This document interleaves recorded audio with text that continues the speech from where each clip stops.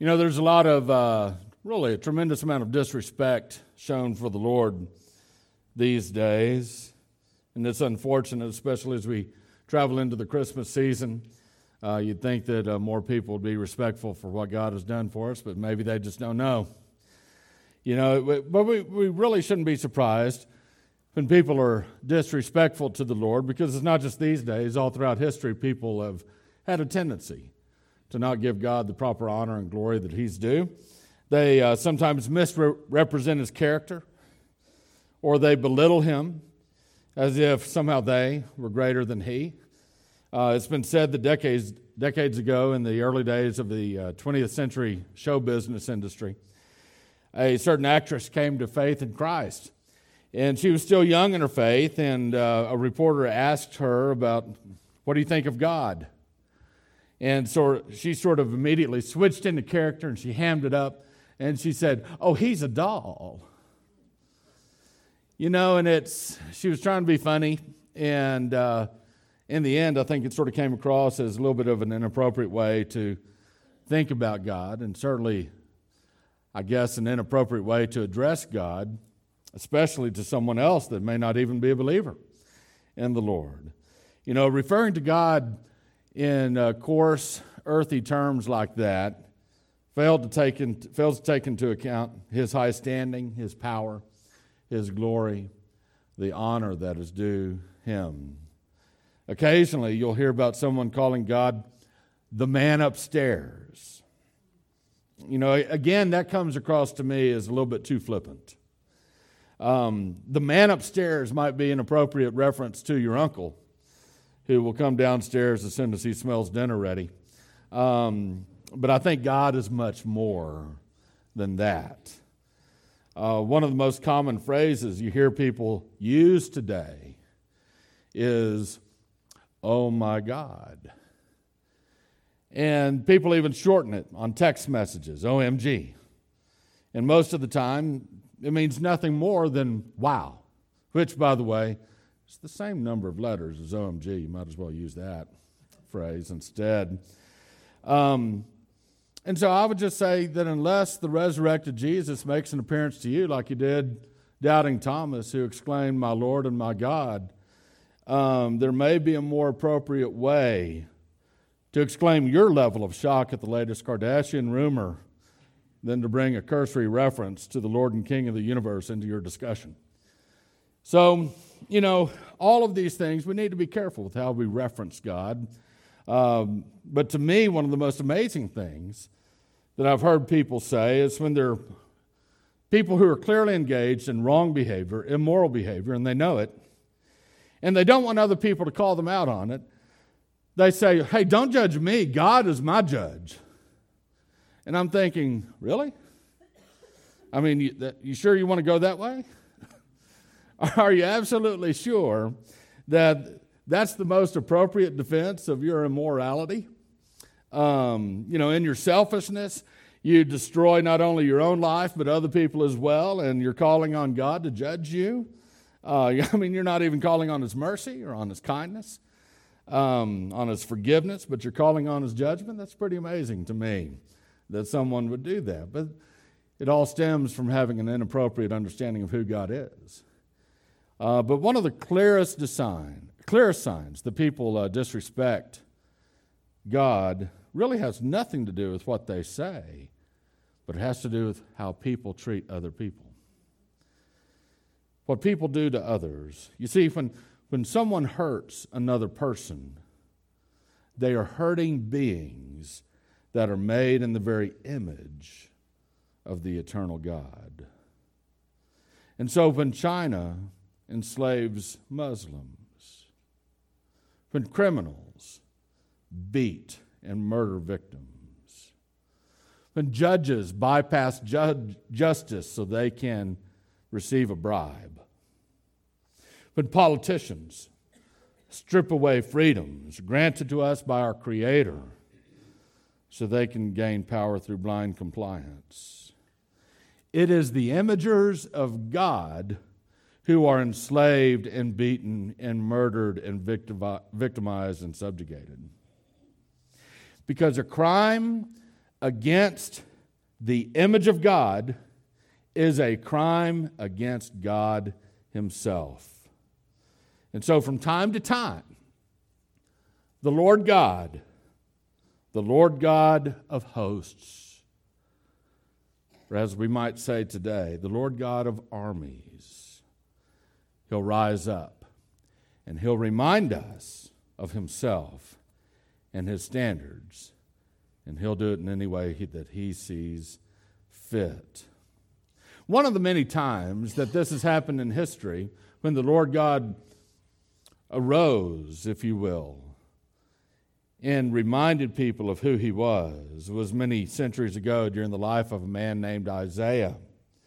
Isaiah was a prophet of God, and he proclaimed God's message for many years to the Israelites. And I would invite you, if you have access to a Bible, to turn to the book of Isaiah, Isaiah chapter 1. Turn to the book of Isaiah. It should be pretty close to the very middle of your Bible if you have your Bible. If not, the verses that we'll read today will appear on the screens behind me. And so we're going to go through Isaiah chapter 1, and we're going to look at a certain term that appears a couple of times here. And in Hebrew, it's pronounced Yahweh Sabaoth. We referenced that name, by the way, in the first song that we sang. A mighty fortress is our God. The Lord Sabaoth is his name. And Sabaoth is not the same name, or not the same word as Sabbath. It's a different word altogether. Sabaoth means hosts. But the problem is, when you and I think of a host, we think of someone standing at the door welcoming us into Chili's. That's not exactly what a host is. He is the Lord of armies. So when we read the idea in your translation, it may say the Lord of hosts. We're talking about the Lord God of armies. And it should be a fearful thing when we read these words. And so we read in verse 1, a little introduction. This is the vision concerning Judah and Jerusalem that Isaiah, son of Amoz, saw during the reigns of King Uzziah, Jotham, Ahaz, and Hezekiah of Judah. Verse 2, here's the message. Listen, heavens, and pay attention, earth, for the Lord has spoken. I have raised children and brought them up, but they have rebelled against me. The ox knows its owner, and the donkey its master's feeding trough, but Israel does not know. My people do not understand. Listen, I'm a city boy. I was never raised on a farm. I wouldn't know the first thing about feeding a cow or leading a donkey, but I know this much, I think, that donkey knows its master. That donkey knows where it gets its food. And that donkey is going to come home to where it gets its food. But God's people here in Isaiah's day were so blinded, so dumb. They were so under certain misunderstandings that they had forgotten who fed them. More stubborn than a donkey, dumber than an ox. They didn't even realize it was the Lord that they were rebelling against. He says, my people don't understand. Verse 4. O sinful nation, people weighed down with iniquity. By the way, this idea of being weighed down, these are not light little sins, not little white lies. These are not little just picadillos, things that just are easily forgotten and forgiven and life goes on. No, these are major crimes against God that God's people had committed. And he calls them a certain term in verse 4 that we just read. He calls them nation. That's not usually what God says when he's referring to his people. Normally, he calls them my people. He uses the word nation to describe the pagan nations of the world. But now, he's referring to his own people as if they were a pagan nation that did not know him. This is a serious issue. O sinful nation, verse 4 again says, people weighed down with iniquity, brood of evildoers, depraved children. They have abandoned the Lord. They have despised the Holy One of Israel. They have turned their backs on him. This idea of being abandoned, despised, These are the terms of divorce. The people have actually gone so far as to divorce themselves from God.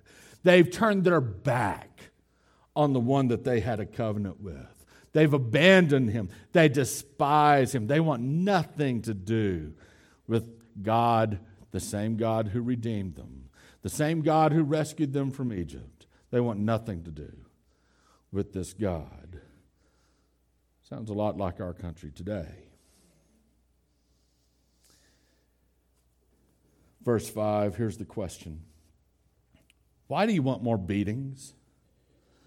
Why do you keep on rebelling? It's the idea almost of a child who constantly does wrong, knowing he's going to get a spanking, knowing he's going to get a whooping. At some point, you just want to ask him, why do you enjoy this? What is wrong with you? That's what God is asking his people. Why do you keep coming back for more beatings? Why do you keep doing wrong? Why do you keep on rebelling? The whole head is hurt, the whole heart is sick. From the sole of the foot even to the head, no spot is uninjured. Wounds, welts, and festering sores not cleansed, bandaged, or soothed with oil. These are just the receipts that they have earned from their disobedience to God. Verse 7, your land is desolate. Your cities burned down. This is the description of a country that has lost everything, completely devastated by war. Think of Germany after World War II. Everything is destroyed. There's nothing left.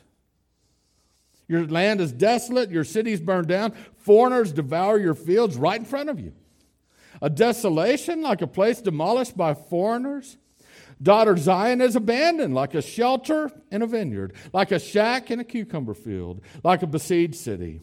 If the Lord of armies had not left us a few survivors, we would be like Sodom. We would resemble Gomorrah. Sodom and Gomorrah's fate was complete and utter devastation, never again to return. If God had not left a few survivors, they would have been just like that. Now, in verses 10 through 15, we have an appeal. God makes an appeal. Okay?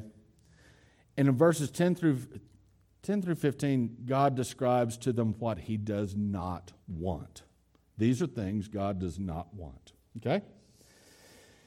Hear the word of the Lord, you rulers of Sodom. Listen to the instruction of our God, you people of Gomorrah. What are all your sacrifices to me? Asks the Lord. I've had enough of burnt offerings and rams and the fat of well-fed cattle. I have no desire for the blood of bulls, lambs, or male goats. When you come to appear before me, who requires this from you, this trampling of my courts? Stop bringing useless offerings. Your incense is detestable to me. New moons and Sabbaths and the calling of solemn assemblies. I cannot stand iniquity with the festival. I hate your new moons and your prescribed festivals. They have become a burden to me. I am tired of putting up with them. When you spread out your hands in prayer, I will refuse to look at you. Even if you offer countless prayers, I will not listen. Your hands are covered with blood. This is the idea, to put it in our terms today, of a Christian going out Monday through Saturday and mistreating people, doing wrong, being selfish, trampling over others, just a swath of destruction everywhere he goes, and then on Sunday comes and gives a big offering to God. God wants no part of that. God wants no part of that. If anyone should treat other people right, it should be God's people who treat other people right. But here, God's people are the ones treating others wrong. And then they turn around and they go through all of the religious ceremonies, and it means nothing to God. He wants our hearts right. He wants us to treat each other right. He wants us to treat the world right. People out there who don't even know him yet, he wants us to treat them right. And so we dare not come back to the Lord and pretend as if everything is well when we mistreat other people. That would be an offense to God. God does not want that. Now in verses 16 and 17, we have a beautiful description of what does please God. Verse 16, wash yourselves, cleanse yourselves, remove your evil deeds from my sight. Stop doing evil. It's that simple. Stop doing evil. This is not difficult. We live in a society that does not know right from wrong. We live in a society that calls right wrong and calls wrong right. But for us, we ought to know better. Just do the right thing. That's it. Do the right thing. We must be people that simply do what is right, and we stop doing what is wrong. Verse 17, God continues, learn to do what is good. Pursue justice. Think about that idea. 2-word sentence, pursue justice. There's a lot made about justice today, social justices, things like that in this world, in our society. So there's a lot of talk about justice today. Here we have a simple understanding of what justice is. Justice is a moving target. Why? I mean, why can't we just finally have a society where everything is just? People are treated right, regardless of their wealth, regardless of what skin color they have, regardless of their background, regardless of who their daddy was. People are just treated right. If they do right, they're treated right. If they do wrong, they're punished for doing wrong. Why can't we simply have that? Listen, justice is always something to be pursued, and here's why. 2 reasons. Number 1, it's hard to know all the facts. In fact, God is the only one who truly knows all the facts. He knows all the motives of every person's heart.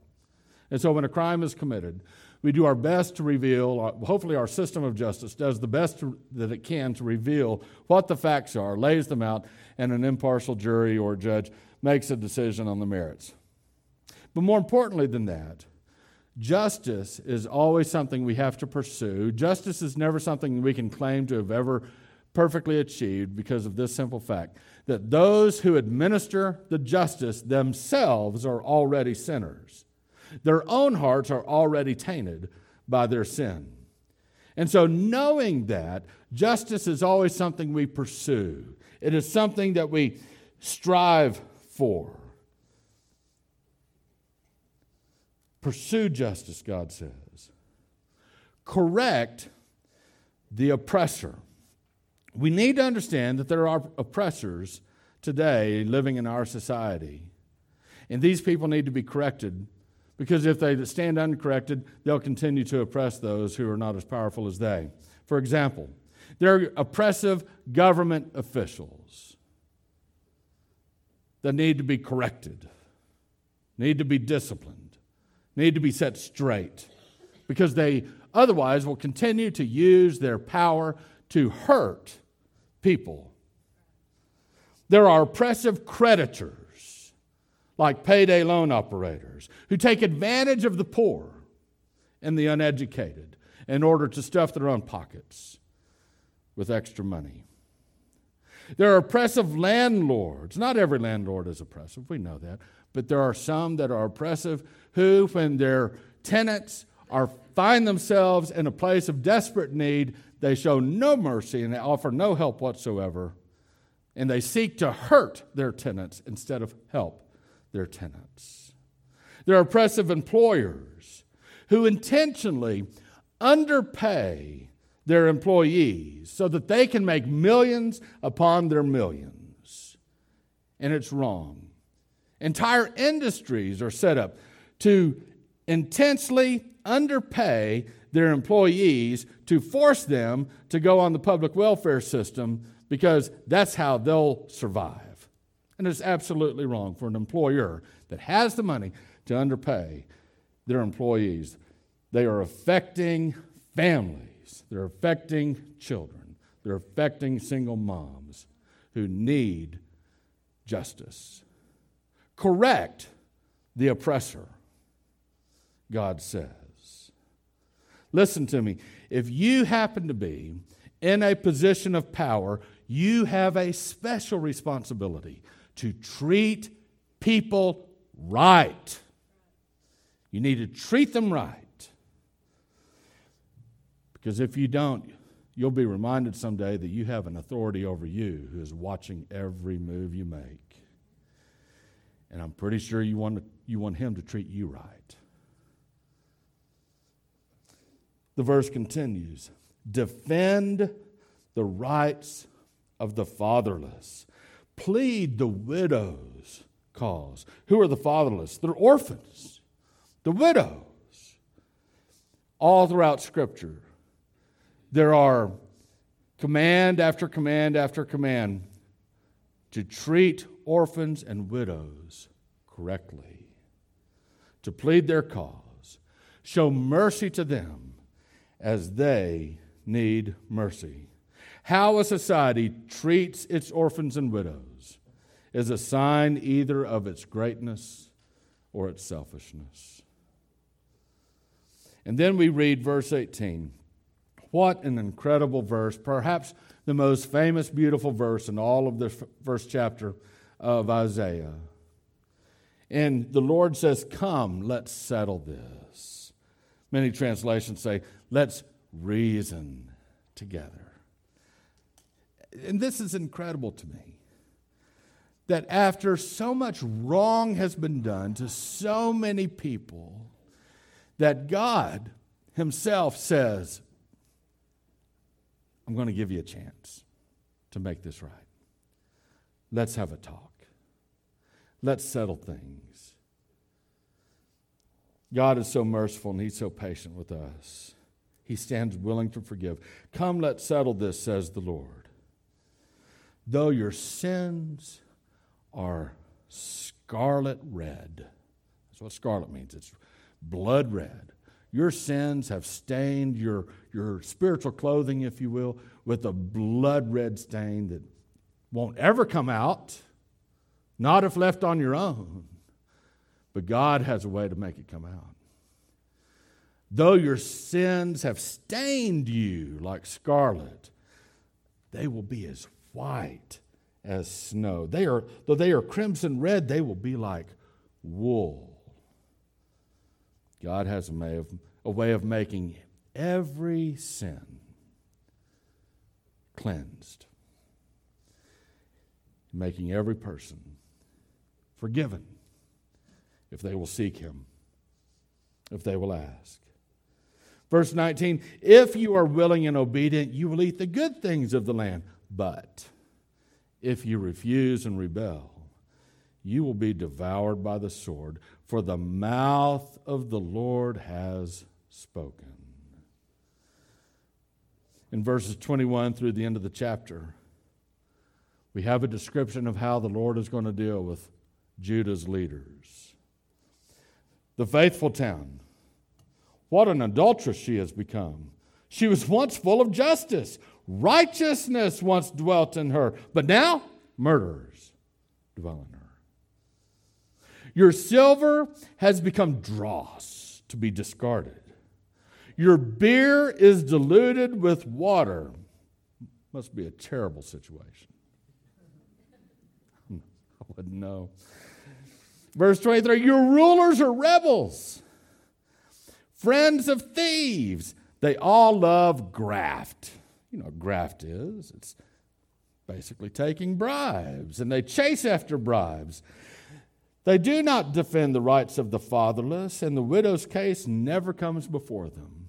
Can you imagine, as Jesus described, a widow who knows at night she needs to get the judge's attention? The widow is going to lose her only place to live, and she needs an advocate on her side who will rule in her favor just so she can have a place to live.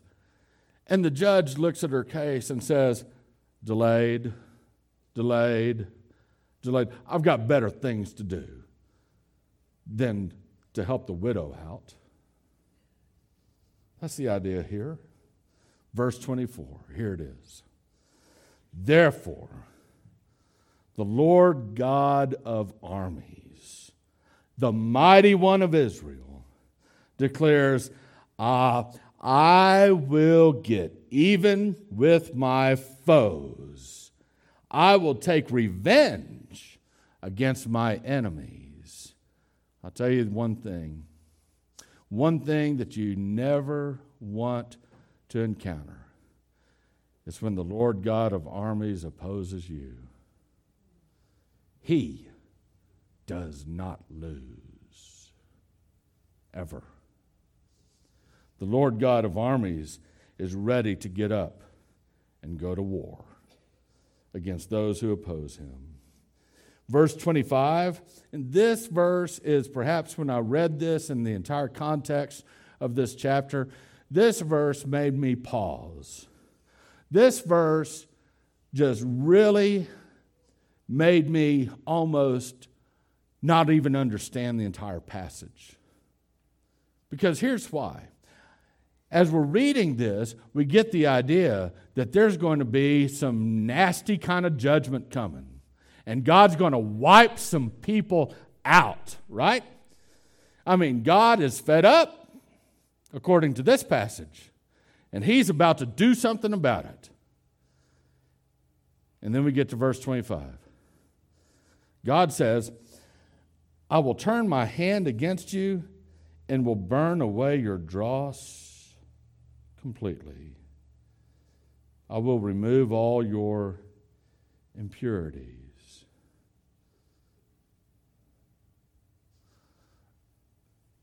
And I read that and I thought, that doesn't seem to be the appropriate punishment. The appropriate punishment is to wipe these people out. But he's talking to his people.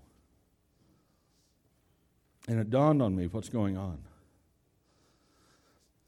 That when the Lord God of armies goes to war against those who never knew him, it is bad indeed. And when he goes to war against us for doing the same thing that those who don't know him do, the net effect is that our impurities are burned away. He purifies us with a holy judgment. It won't be pleasant, but it does not end in our destruction. It ends in our purification. What a tremendous difference. We see the same idea in the next two verses, verses 26 and 27. God says, I will restore your judges to what they were at first, and your advisors to what they were at the start. Afterward, you will be called the righteous city, a faithful town. Zion will be redeemed by justice, by those who repent by righteousness. Do you see the net result, the end result of what happens when believers are on the receiving end of God's judgment? We're purified. We're made right. All the wickedness is burned away from our hearts, burned away from our lives. Verse 28, at the same time, both rebels and sinners will be broken, and those who abandon the Lord will perish. Indeed, they will be ashamed of the sacred trees you desired, and you will be embarrassed because of the garden shrines you have chosen. For you will become like an oak whose leaves are withered, and like a garden without water. The strong one will become tender, and his work a spark. Both will burn together with no one to extinguish the flames. There's one thing going on here, but there's two different kinds of recipients. The one thing going on is the Lord God of armies is coming against humans that do evil. The two recipients are either believers who will be purified in the end, or unbelievers who will be completely destroyed. There's coming a time when every single one of us, believer and unbeliever, will stand before the Lord.